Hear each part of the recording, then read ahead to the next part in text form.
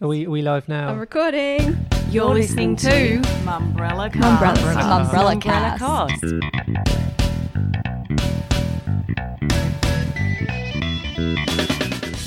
Welcome to the Mumbrella Cast. I'm Tim Burrows. And I'm Vivian Kelly. Joining us to break down the week in media and marketing is Hannah Blackiston. Hello. Brittany Rigby. Hello. And Zoe Wilkinson. Hello. Later in the Mumbrella Cast, I'll be talking to Triple M content boss Mike Fitzpatrick about how radio has changed during the pandemic. We always live by the rule that you're always in survey. Working with controversial talent. And, controversy, by the way, doesn't hurt ratings. And taking on a cause with no talk a day. We use those spaces where we would normally have been playing ads for you to reach out and talk to someone about your problems. But first, the week's topics. 10 shakes it up. Domino's calls in the Queen. Tick toxic. Is binge being a cheapskate? We'll start this week with television. Hannah, in the ratings, it's all about the reality shows at the moment. And now Bachelor in Paradise has joined the battle as well. Correct. So after what feels like we've been in a bit of a holding pattern in terms of reality shows, as everyone kind of eked out the last couple of weeks of what they had left over pre-COVID, we've now finally seen the first new show in Bachelor in Paradise. It was filmed well before COVID, but I presume 10 was sitting on it to kind of fill a bit of a slot in their lineup as they couldn't keep filming a lot of their other shows. So it returned for its third season on Wednesday night to 507,000 Metro viewers, which is significantly lower than other years. It dropped to about 50,000 from 2019 and about 200,000 from its first season in 2018. 10, however, of course, saying that they're really happy with the way it performed. It did top the youngest advertising demographic of 16 to 39s, which is kind of, where the space where 10 like to play. So I think they were happy from that point of view, but I would have expected them to be hoping for a little bit better from it. And I'm going to take a bit of a gamble because I didn't check this before. Let me ask the group, did anyone happen to watch the show? I did happen to watch the show. I think part of the, and I know that you're shocked by that revelation, Tim, so you heard it here first, but I think 10's problems with this show are twofold this time around. One is that, as Hannah alluded to, it was filmed so long ago that so many of the spoilers have been in the Daily Mail and in the mainstream media for so long that people sort of feel like they already know what the character arcs and romance stories are going to be in this season. But also 10, which is normally fantastic at a promo, as we've talked about before, they're great at hype reels. They've given away so much of the plotline of this series in all of its heavy, heavy promotions throughout its well-performing MasterChef that perhaps some people just feel like they don't actually need to watch it this year because they already know what's going down. And I must admit, I did manage the first 10 or 15 minutes, and it really feels like one of the first shows that's really jarred for me, that difference between shot before and after COVID. Just the opening scenes where, and I'm sure you can tell me the name of the contestant, was trying to do the double cheek kiss hello with Usher Gunsberg, and the awkwardness around it as well, whether to do one kiss or two, etc. But it all felt like so much, from ancient history. We can't do that anymore. Yeah, it was very strange to watch, and the person that you're referring to is Abby Chatfield and Osher Ginsberg trying to do the double hello kiss, and it was very strange to watch everybody cuddling up and having cocktails in big groups and gallivanting around the pool.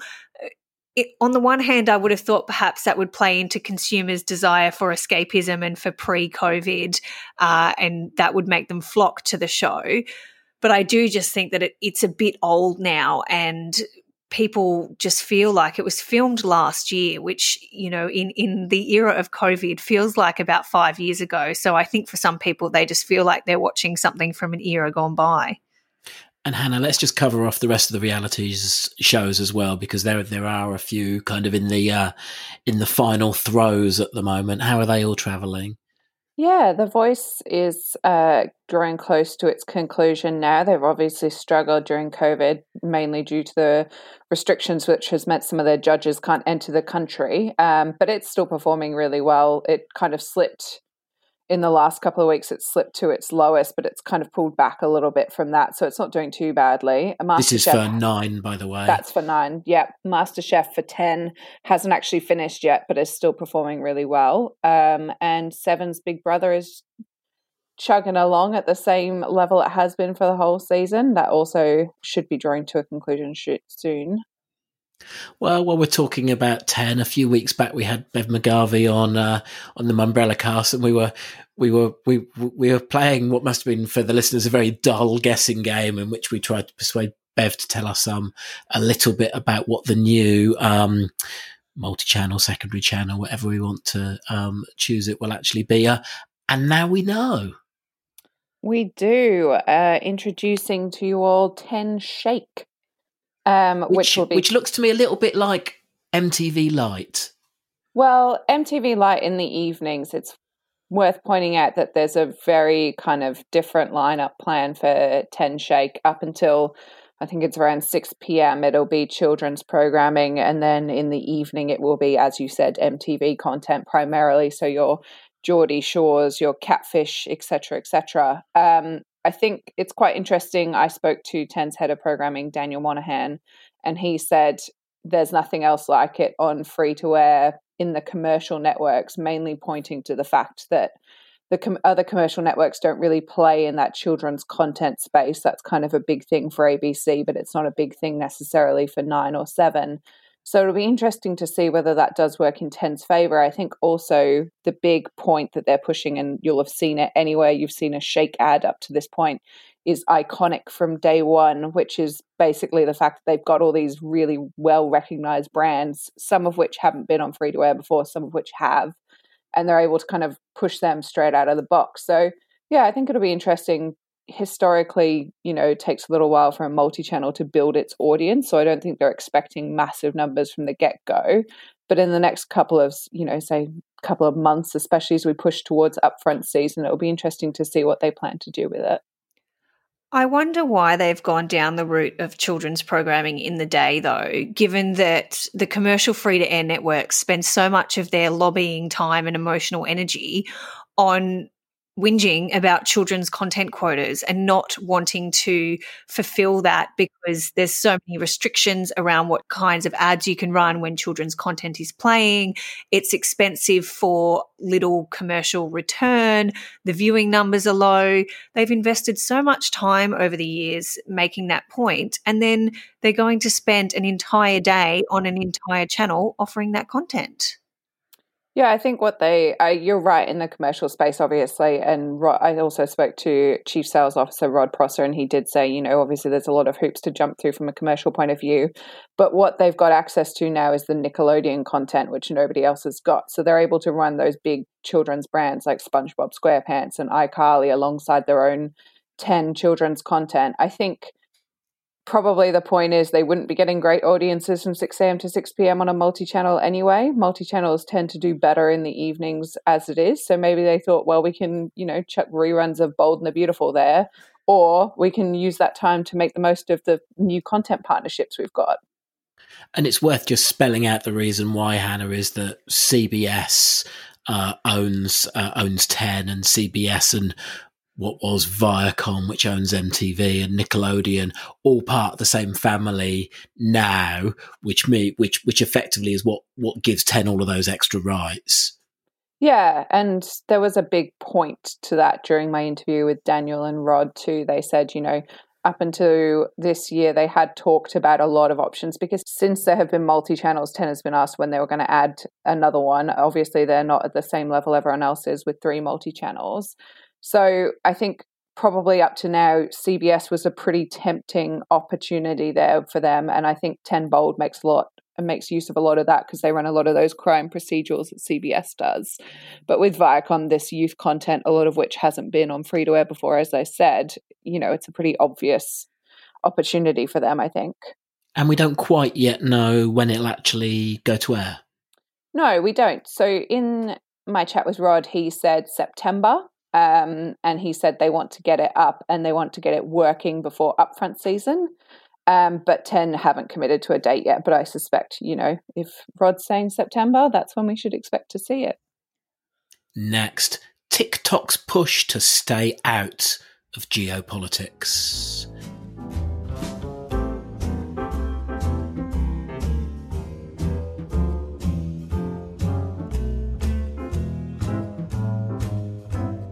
So TikTok only opened an Australian office a few weeks ago, and it came as the noise got louder globally about potential security risks of a Chinese-owned social media platform. Viv, TikTok have tried to get on the front foot this week with, I guess, a bit of issues management. Yeah, so they took out full page ads in the paper on Thursday saying don't make TikTok a political football, in a move which is bound to make it a political football. They say we're fun, we're safe, we're independent. So it's definitely reactive to the global and local perception that TikTok is selling data to the Chinese government or giving it away for free perhaps, and the various security issues that the platform allegedly has. So they're trying to position themselves as a very fun, easygoing, Australian-loving app when there's a big movement against it that perhaps that might not be the case.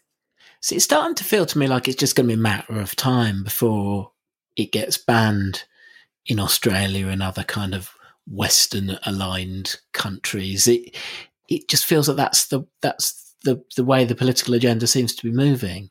It's already been banned in India, and there are certainly certain voices and people crying out for it to be banned here. It would be a very political move, though, should we ban it, because tensions are mounting between Australia and China anyway in terms of our relationship, in terms of our calls for the COVID-19 pandemic to be investigated, and in terms of our relationship with Donald Trump and America's wider mounting war against China. So I think if we did ban it, there would be wider ramifications than people not being able to do dance challenges and get involved with the platform. TikTok's hugely reactive and ready to go on this, though. The second I posted that story about the full page ad, I had an email that is just so long, clearly copied and pasted to every journo that writes about TikTok, with various things about transparency reports, background, policy information, things happening in Hong Kong, things happening in the US, a letter sent to the Australian government, security moves. So they're definitely on top of this and trying to change the narrative. But I do think that once you're at the stage of taking out full page ads to claim that everything's fine and please leave us alone, perhaps you're a little bit far down the rabbit hole. I would actually be incredibly surprised if TikTok is banned. I think they've distanced themselves from China as much as they can. And I also think, it's starting to be a bit of a dangerous landscape if we're going to start banning platforms for misuse of data or the way they connect data or whatever their political alignments are. If you look at the massive backlash that's been hit against Facebook over the last couple of weeks and their big advertiser boycott of Facebook, there's also been a lot of pieces out there that have connected TikTok and Facebook saying that they're kind of taking the same amount of data, taking the same type of data. How is TikTok any worse? I think it's a bit of a Pandora's box. And if we're going to make a move against TikTok, we're going to have to start being a lot more stringent in terms of data protection across the board. And that, to me, seems quite unlikely to happen. I think whether or not TikTok is officially aligned with the Chinese government is one thing, but as a lot of commenters have pointed out with this, it doesn't matter how distanced TikTok thinks it is. If the Chinese government demands that data, the Chinese government is going to get that data. I think, Hannah, you're totally right that Facebook is equally as exploitative and problematic. But there's less evidence that Donald Trump, for example, is harvesting that data. It's just private companies harvesting that data. And I think there's a lot of fear around a government getting involved. Someone calling themselves Max Jackson has said on my article to imply that China has no access to the data gathered is ludicrous. With all due respect to the Australian team, they have zero visibility over the access to the data. And other people sort of point out that it just doesn't matter what people in the TikTok machine are told. We're not going to find out if China's getting access to that data because they're not going to tell us. The private corporation is going to defend itself. And if the government does want to see what's going on, it's going to be able to. But you're totally right that if we ban TikTok, I think that there would be equally valid calls for us to ban the old Facebook as well. Well, that's a good point because we should talk about the sort of the visibility locally. So we've just seen the Australian office open by Lee Hunter and Brett Armstrong. They really are putting their own reputations behind TikTok. And that feels like quite a bold move when you can never really see what's going on behind the scenes. Lee certainly has become the spokesperson for TikTok and for its credibility and its transparency, its safety and its security. Hunter, said in a statement to me when I've previously written about TikTok and we've run things on it, TikTok does not share information on users in Australia with any foreign government, including the Chinese government, and would not do so if asked. Now, that implies that Lee Hunter has any kind of control in saying no to the Chinese government, or that the Chinese government would even notify Lee Hunter should they want some information and some data. So definitely towing the company line and definitely spruiking it as a safe and creative and fun space. Should it all go wrong, though, you're right, there's definitely people who've put their name and their integrity behind everything being A-OK. And do you think there's any sort of brand safety risk from marketers who use it as a marketing platform? I think there's a brand safety risk for marketers using any of the social media platforms, particularly at the moment. I just don't think that they can guarantee any kind of safety. I mean, Facebook is being manipulated for elections and for political purposes. Twitter is a place where everybody just shouts at each other about elections and political purposes. TikTok, allegedly the fun and creative space, has all sorts of problems with the content that it runs, who can see that content, what's happening with your data. So I don't know that anything's safe, but at the same time, that's where consumers are and that's where young eyeballs are. So it's that constant balancing act for marketers. But no, I don't think anything is 100% brand safe. I read a post on Reddit this week where someone made the point that the only platform which is still pure is MySpace. I saw a great thing about that as well, saying basically be like Tom from MySpace. You know, he sold it. He sold the company before he sold your data. He made a lot of money. He had a good time. And then he got out and he's not responsible for the evils of the world, with the exception of the fact that he made you rank your top 8 friends, which was in high school quite the political football. Next, the week in Adland.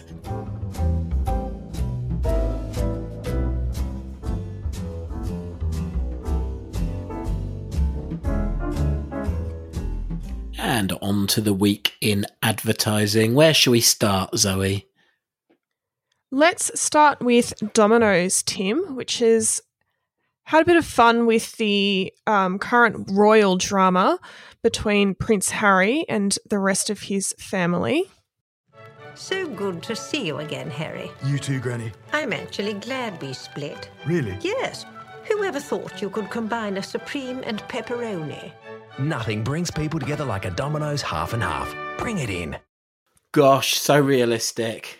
Yes, I'm a little bit disappointed that they're not the real members of the royal family for this one, but Domino's isn't the first brand to sort of take advantage of this giant news story in pop culture that, would you believe, actually happened this year and not 30,000 years ago. See, that's the thing, though. Can you count this as topical? Because obviously, yes, it happened in 2020 that Harry decided to split from the House of Windsor. But it's not exactly ripped from the headlines, is it? No, I wouldn't necessarily call it topical either, because if you compare it to what Flight Centre did right in the midst of Harry and the Duchess of Sussex, Meghan Markle, announcing that they were going to step back as senior members of the royal family, Flight Centre printed ads in News Corp's coverage, like below it, that said grandkids moving to Canada with like a corgi next to it. That's topical. That's timely. So in comparison, this isn't the same. But I don't know. I think people will still get the gag, and I think how consumers perceive it will depend on how much of a royalist they are. And look, and I guess it's, in reality, it's not really a brand ad as such, is it? It's an announcement ad. It's the Half and Half product. Here you go. Bish bosh, job done. On to NAB, and we're going to play the voiceover, but I think afterwards I'm actually going to then need to describe the action as well, given that the Mumbrella cast is very much an audio medium. But let's hear it first of all. What matters most to you? Is it the place you call home? Or a life on the land? Is it looking after your best worker? Or the business you've put everything into? Or a game that brings us together? What is money for? If not for this? NAB. More than money.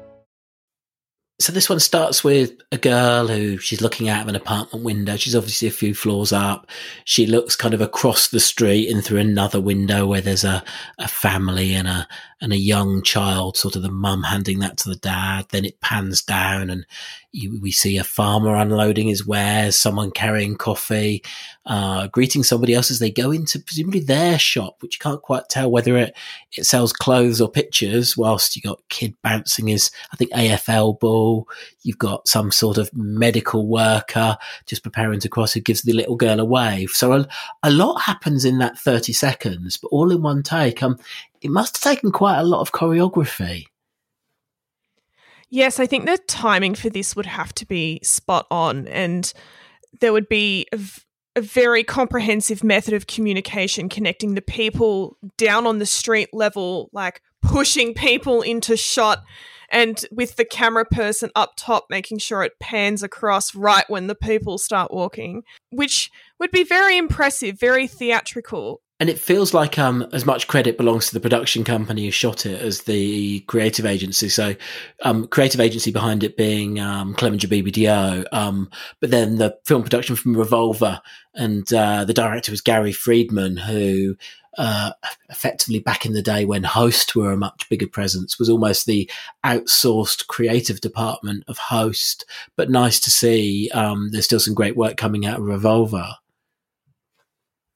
Yeah, it would have to be a very close collaboration between the two to bring this to life. The concept behind this campaign is about how people have reevaluated what they value in life and what is important to them. And NAB is sending the message that you should be focusing your money and directing your money towards those things that you value. So the tagline is, what is money for if not for this? So are we counting this as a COVID ad? I would say yes. I think COVID is the context for everything now. And I mean, there is the small reference, or the way I read it was a reference to it.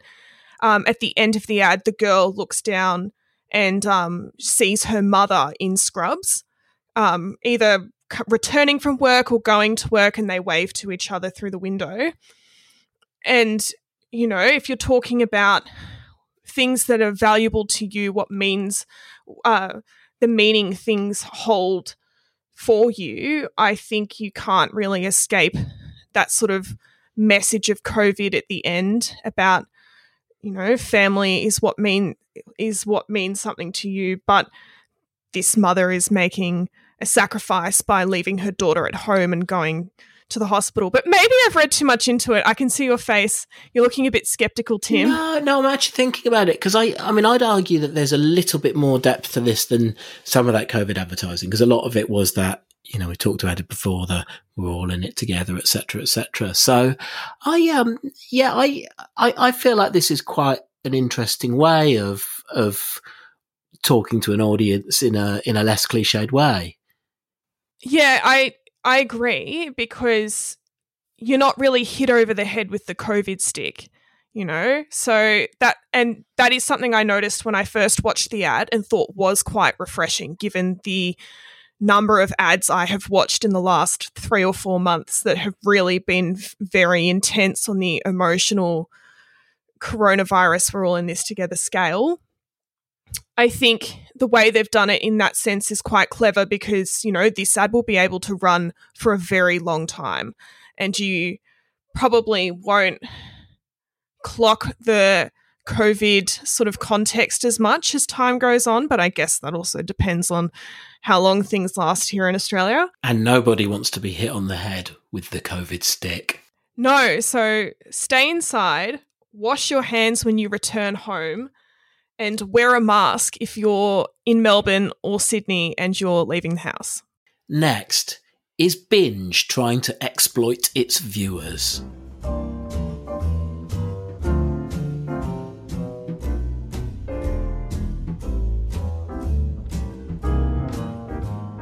News Corp's new entertainment streaming service, Binge, this week launched a new promotion.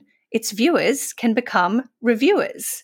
But is it a cheap way for owner News Corp to get unpaid writers? Now, I suspect that this is going to be a bit of a debate between team members. And look, I already know where everybody stands. But Brittany, we might start with you. There was a bit of a perception, and indeed a number of observers contacted us, saying that the optics of seeking out consumers to do reviews of Binge's content, with the opportunity to have that review then featured throughout News Corp mastheads, at a time that the publisher has let so many journalists go, and indeed so many wider entertainment reporters and content producers are out of work, was just a bad look. Crowdsourcing for free content when they aren't paying journalists for the same type of content.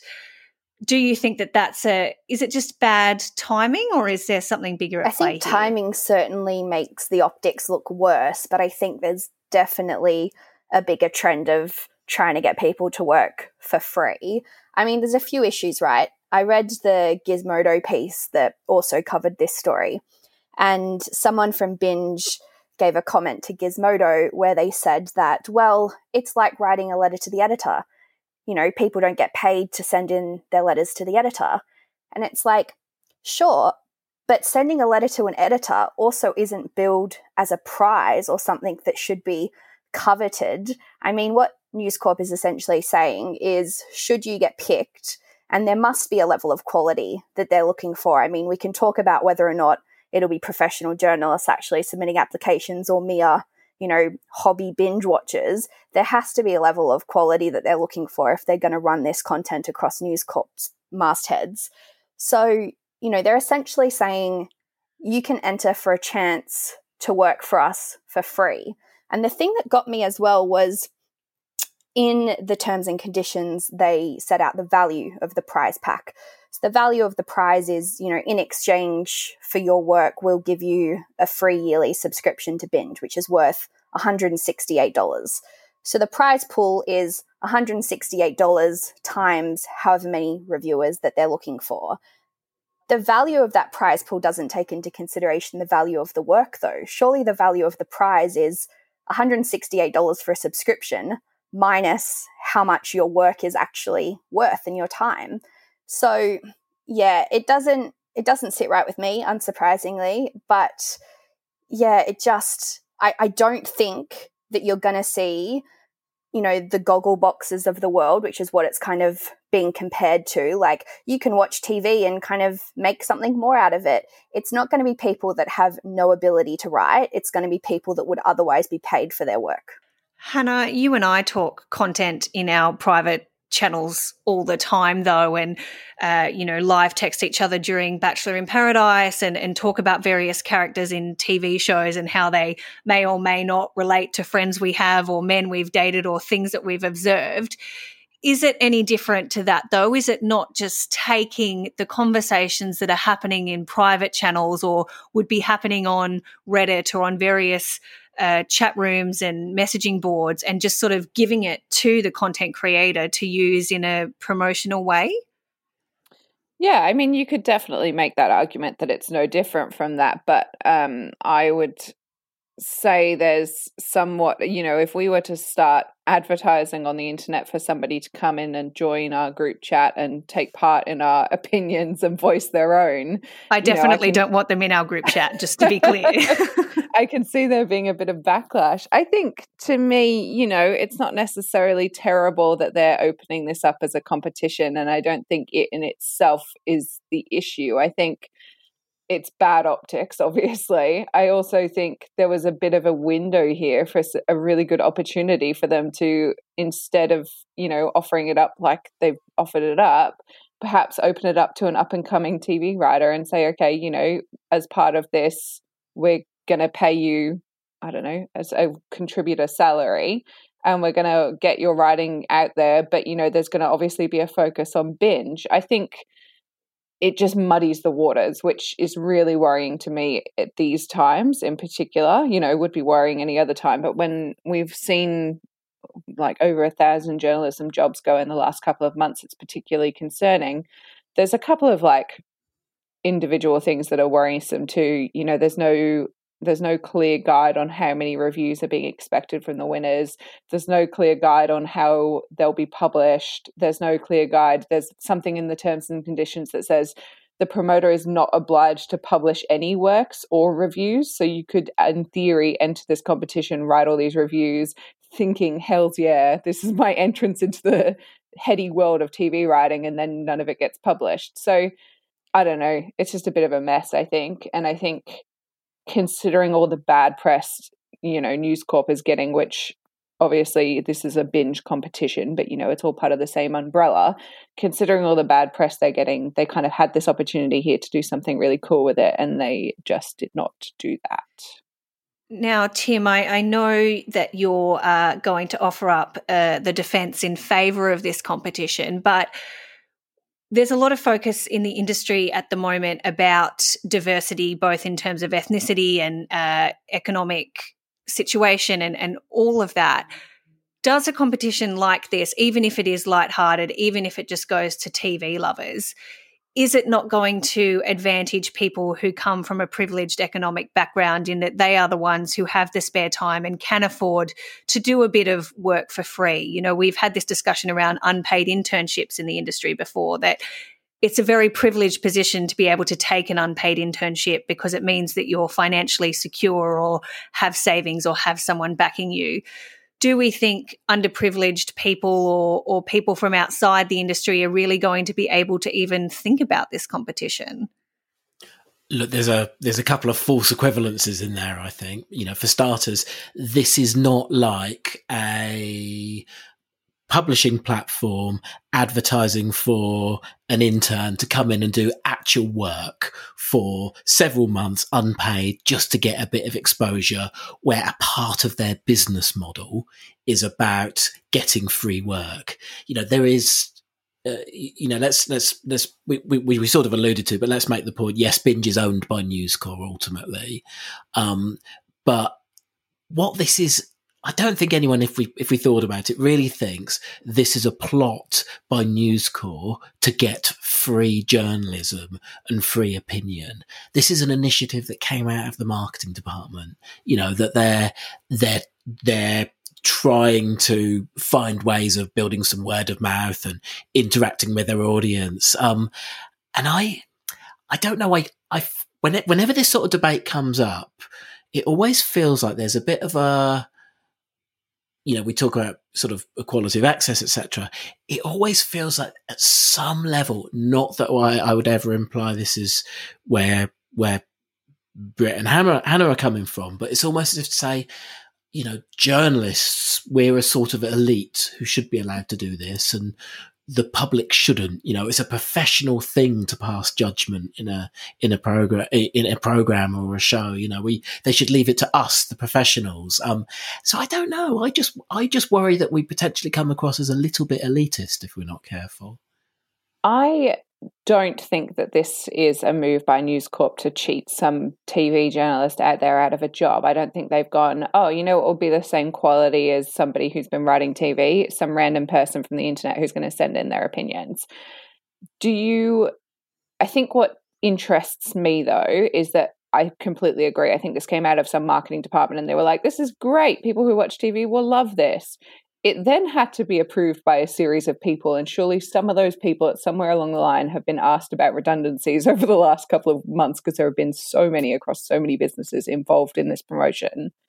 Do you not perhaps think that just the optics on this seem a little unfortunate and maybe now is not the right time to come out with something like this? Well, I think, but the optics to who? The optics to us in our very small world, perhaps to the outside world, to binge viewers, to their target audience. It feels like such a big stretch.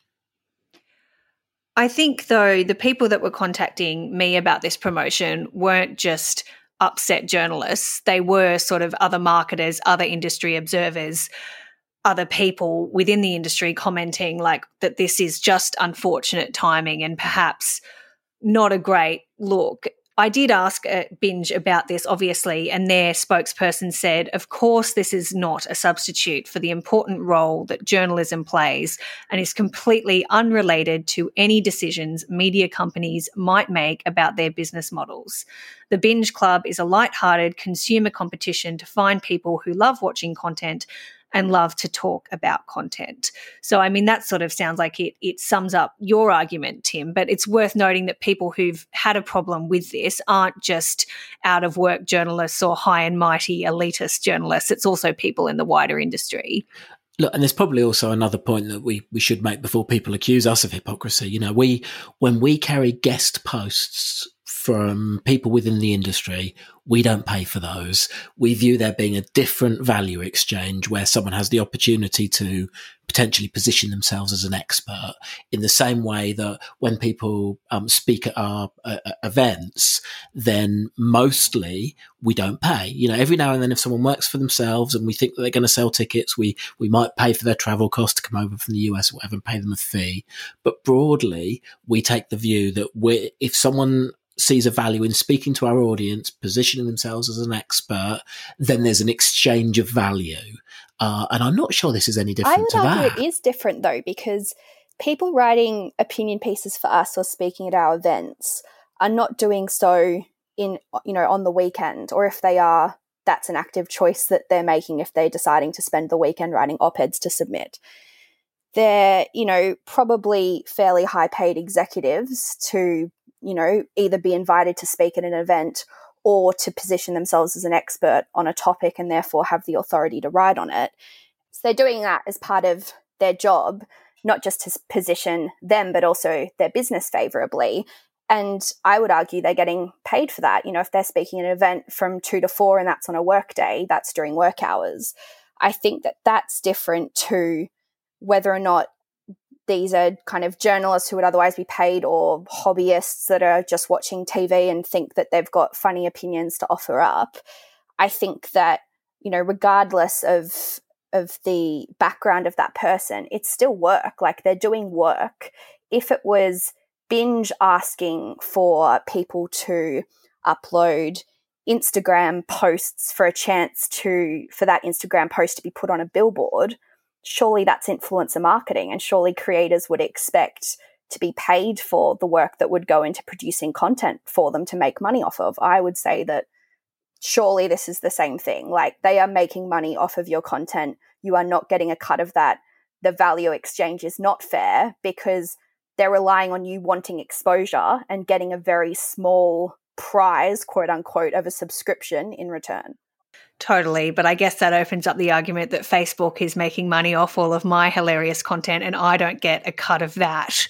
So I think once you open up those floodgates of my data, my humorous hot takes and my conversations being used for third parties to make money, my goodness, I'm going to start sending a lot of people a lot of invoices. Next, Hannah talks to Triple M's content boss, Mike Fitzpatrick.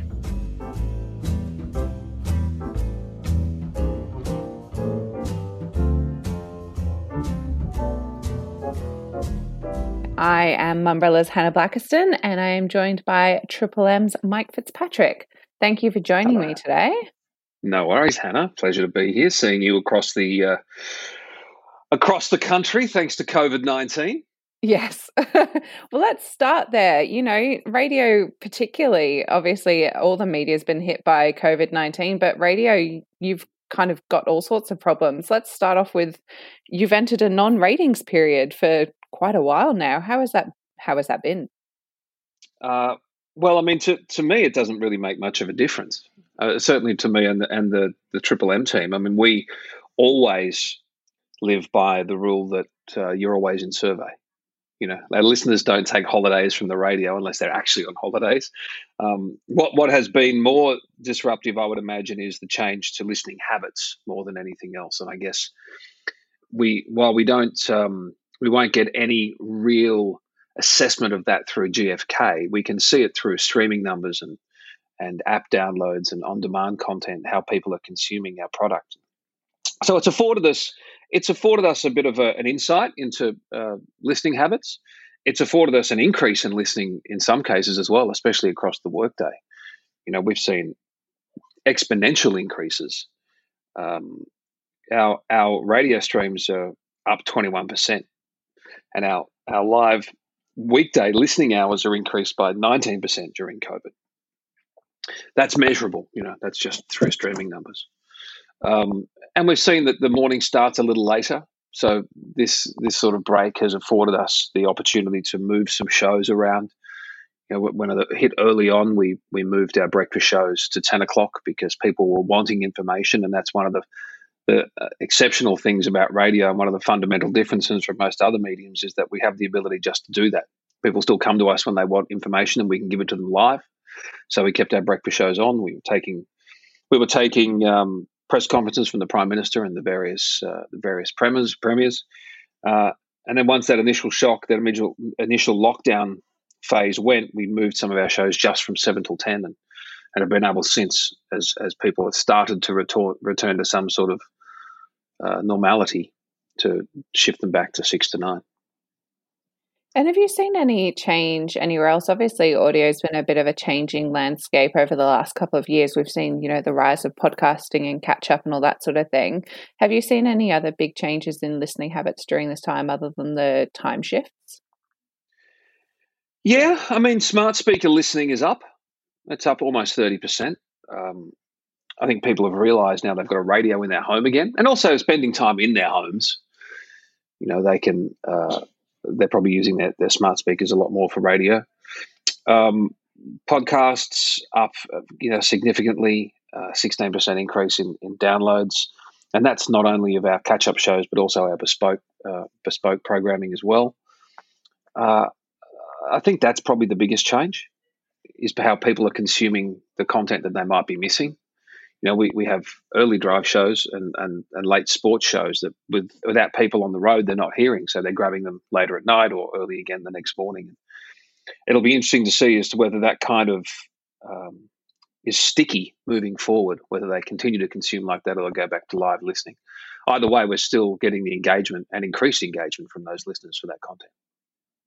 And you mentioned sport in there. I would imagine that's been a real struggle for Triple M, you know, being so closely associated with sport, and we haven't had any sport. Well, you would think so. I mean, live sports, certainly.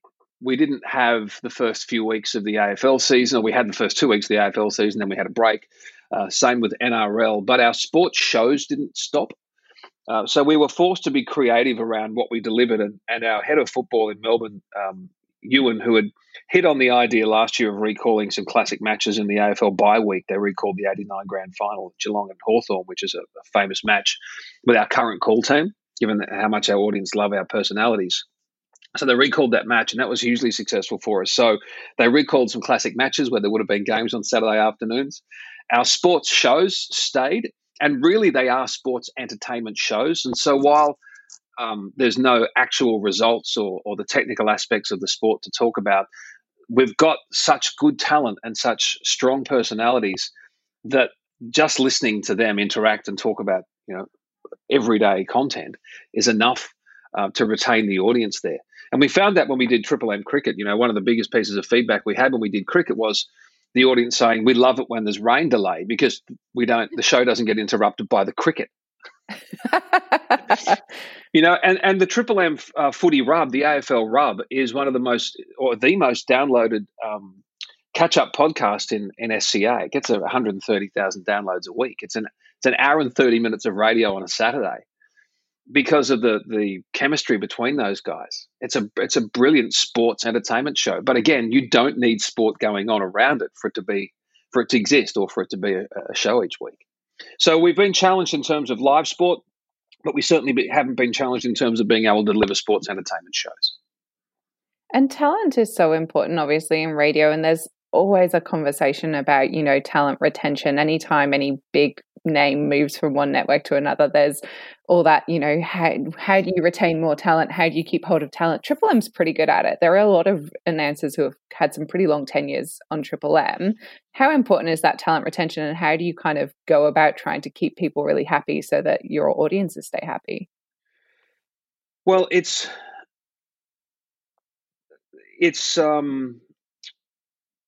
really hard to get audiences to come to a show. If you're launching a show against another radio station or another successful program, they have to do something wrong for the audience to leave. Or there has to be a deficit in the market for people to find your show.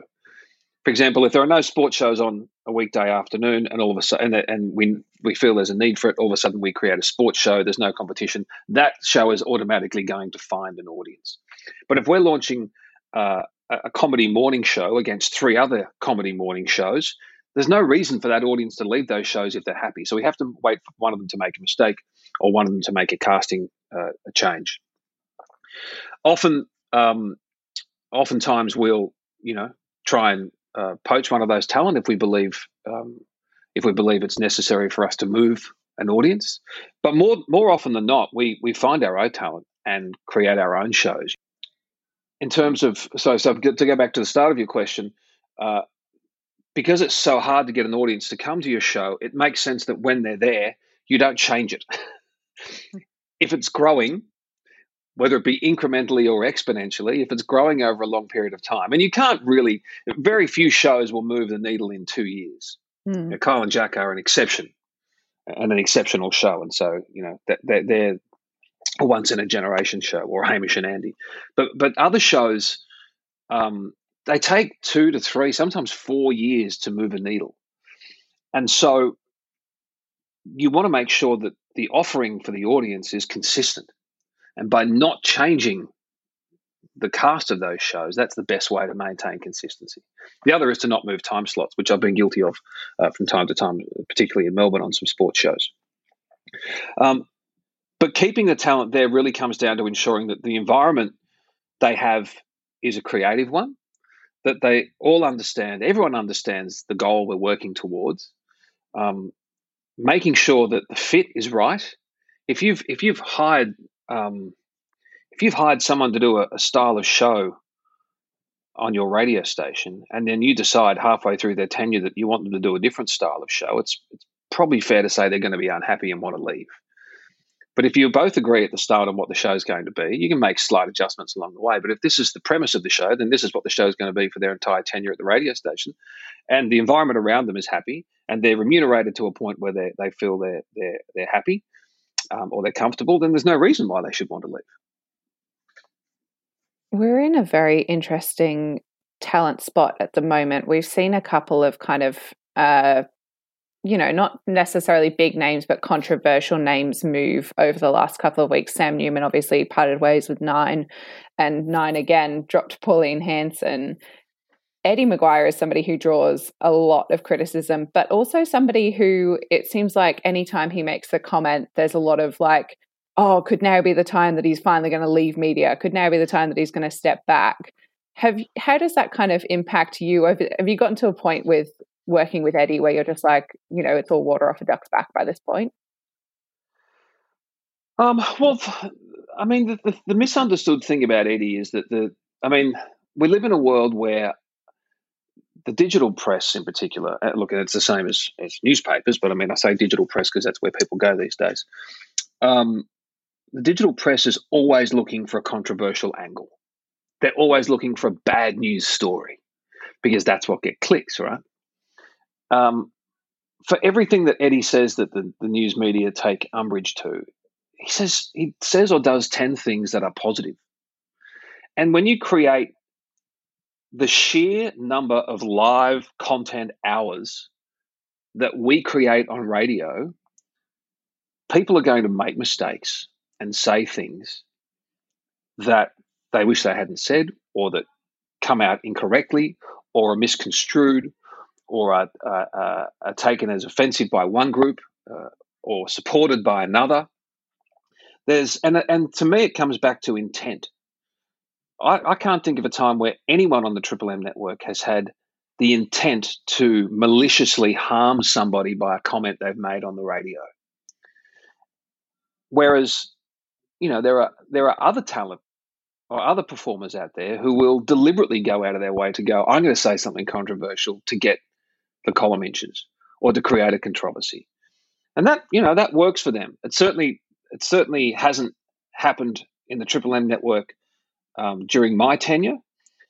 And so I don't really get that concerned that the guys are going to say something that they shouldn't deliberately or with a malicious intent, because it's just not in who they are. Does that answer your question? It does.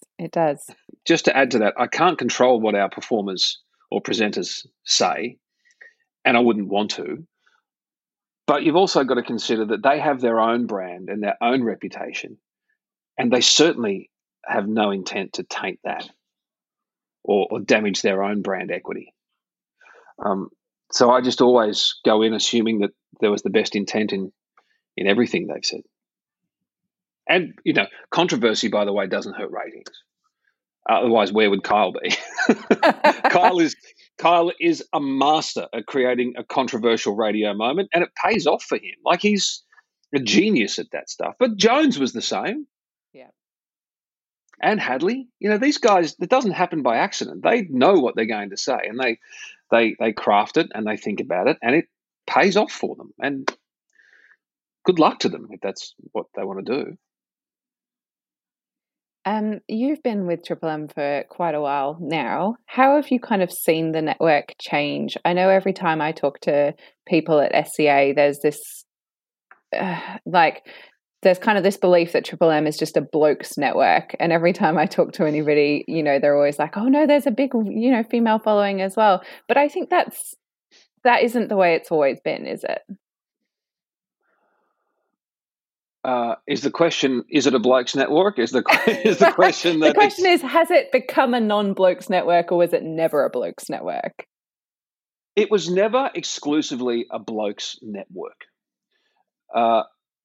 We create, and we've got a brilliant space to play in Triple M, because our format is one that plays guitar-based music, celebrates comedy, and has football on it. We're not a sports station. Sport is in our DNA, but we're not a sports station. We have sport as part of the fabric of what we do. That lends itself to a male audience. In a cluttered radio environment like Sydney or Melbourne, for example, where you've got so many other commercial radio stations vying for audience, it makes sense to have a clear point of difference and to have a radio brand that does what it says on the box, because our advertisers know they can reach an audience. So by virtue of playing rock music, football and comedy, we lean towards a male audience. I don't believe any brand is either male or female. They're non-gender specific, but our content leans male. 40 to 45% of our audience is female.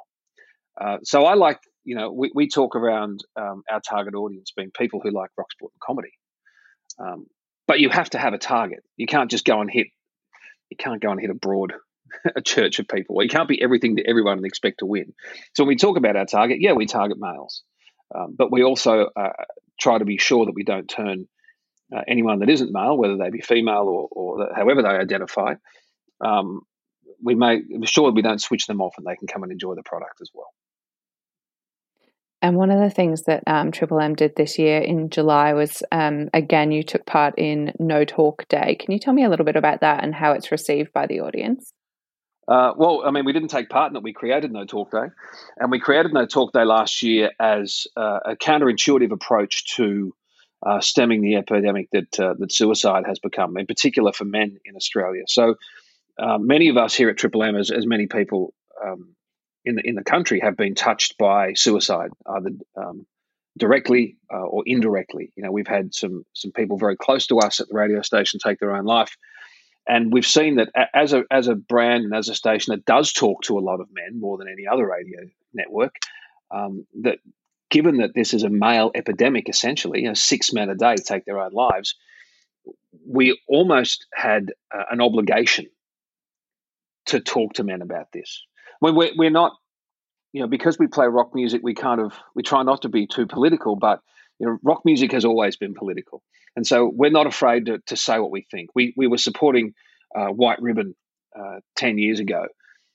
And quite oddly, we were supporting White Ribbon to the point where we were getting quite a lot of backlash from that, saying, why are you supporting this White Ribbon campaign? Because, men are also victims of domestic violence. And we pointed out that we don't support domestic violence in any capacity, regardless of who it's against, women, children, or men. Whether it be physical violence or emotional violence or financial violence. And so, when the topic of doing something around suicide came up, we thought it's a really icky topic, and it's not one that in the past we've talked about on radio. It used to be taboo. We never spoke about it in the news. We never mentioned the term suicide. But over the years, you've started to see these stories be reported with the Lifeline or Beyond Blue caveat at the back of them. If you're struggling, please call Lifeline or Beyond Blue. We work with Beyond Blue as our community service partner, and so we thought it was time we did something. We took a counterintuitive approach. Men aren't talking, so let's not talk as well.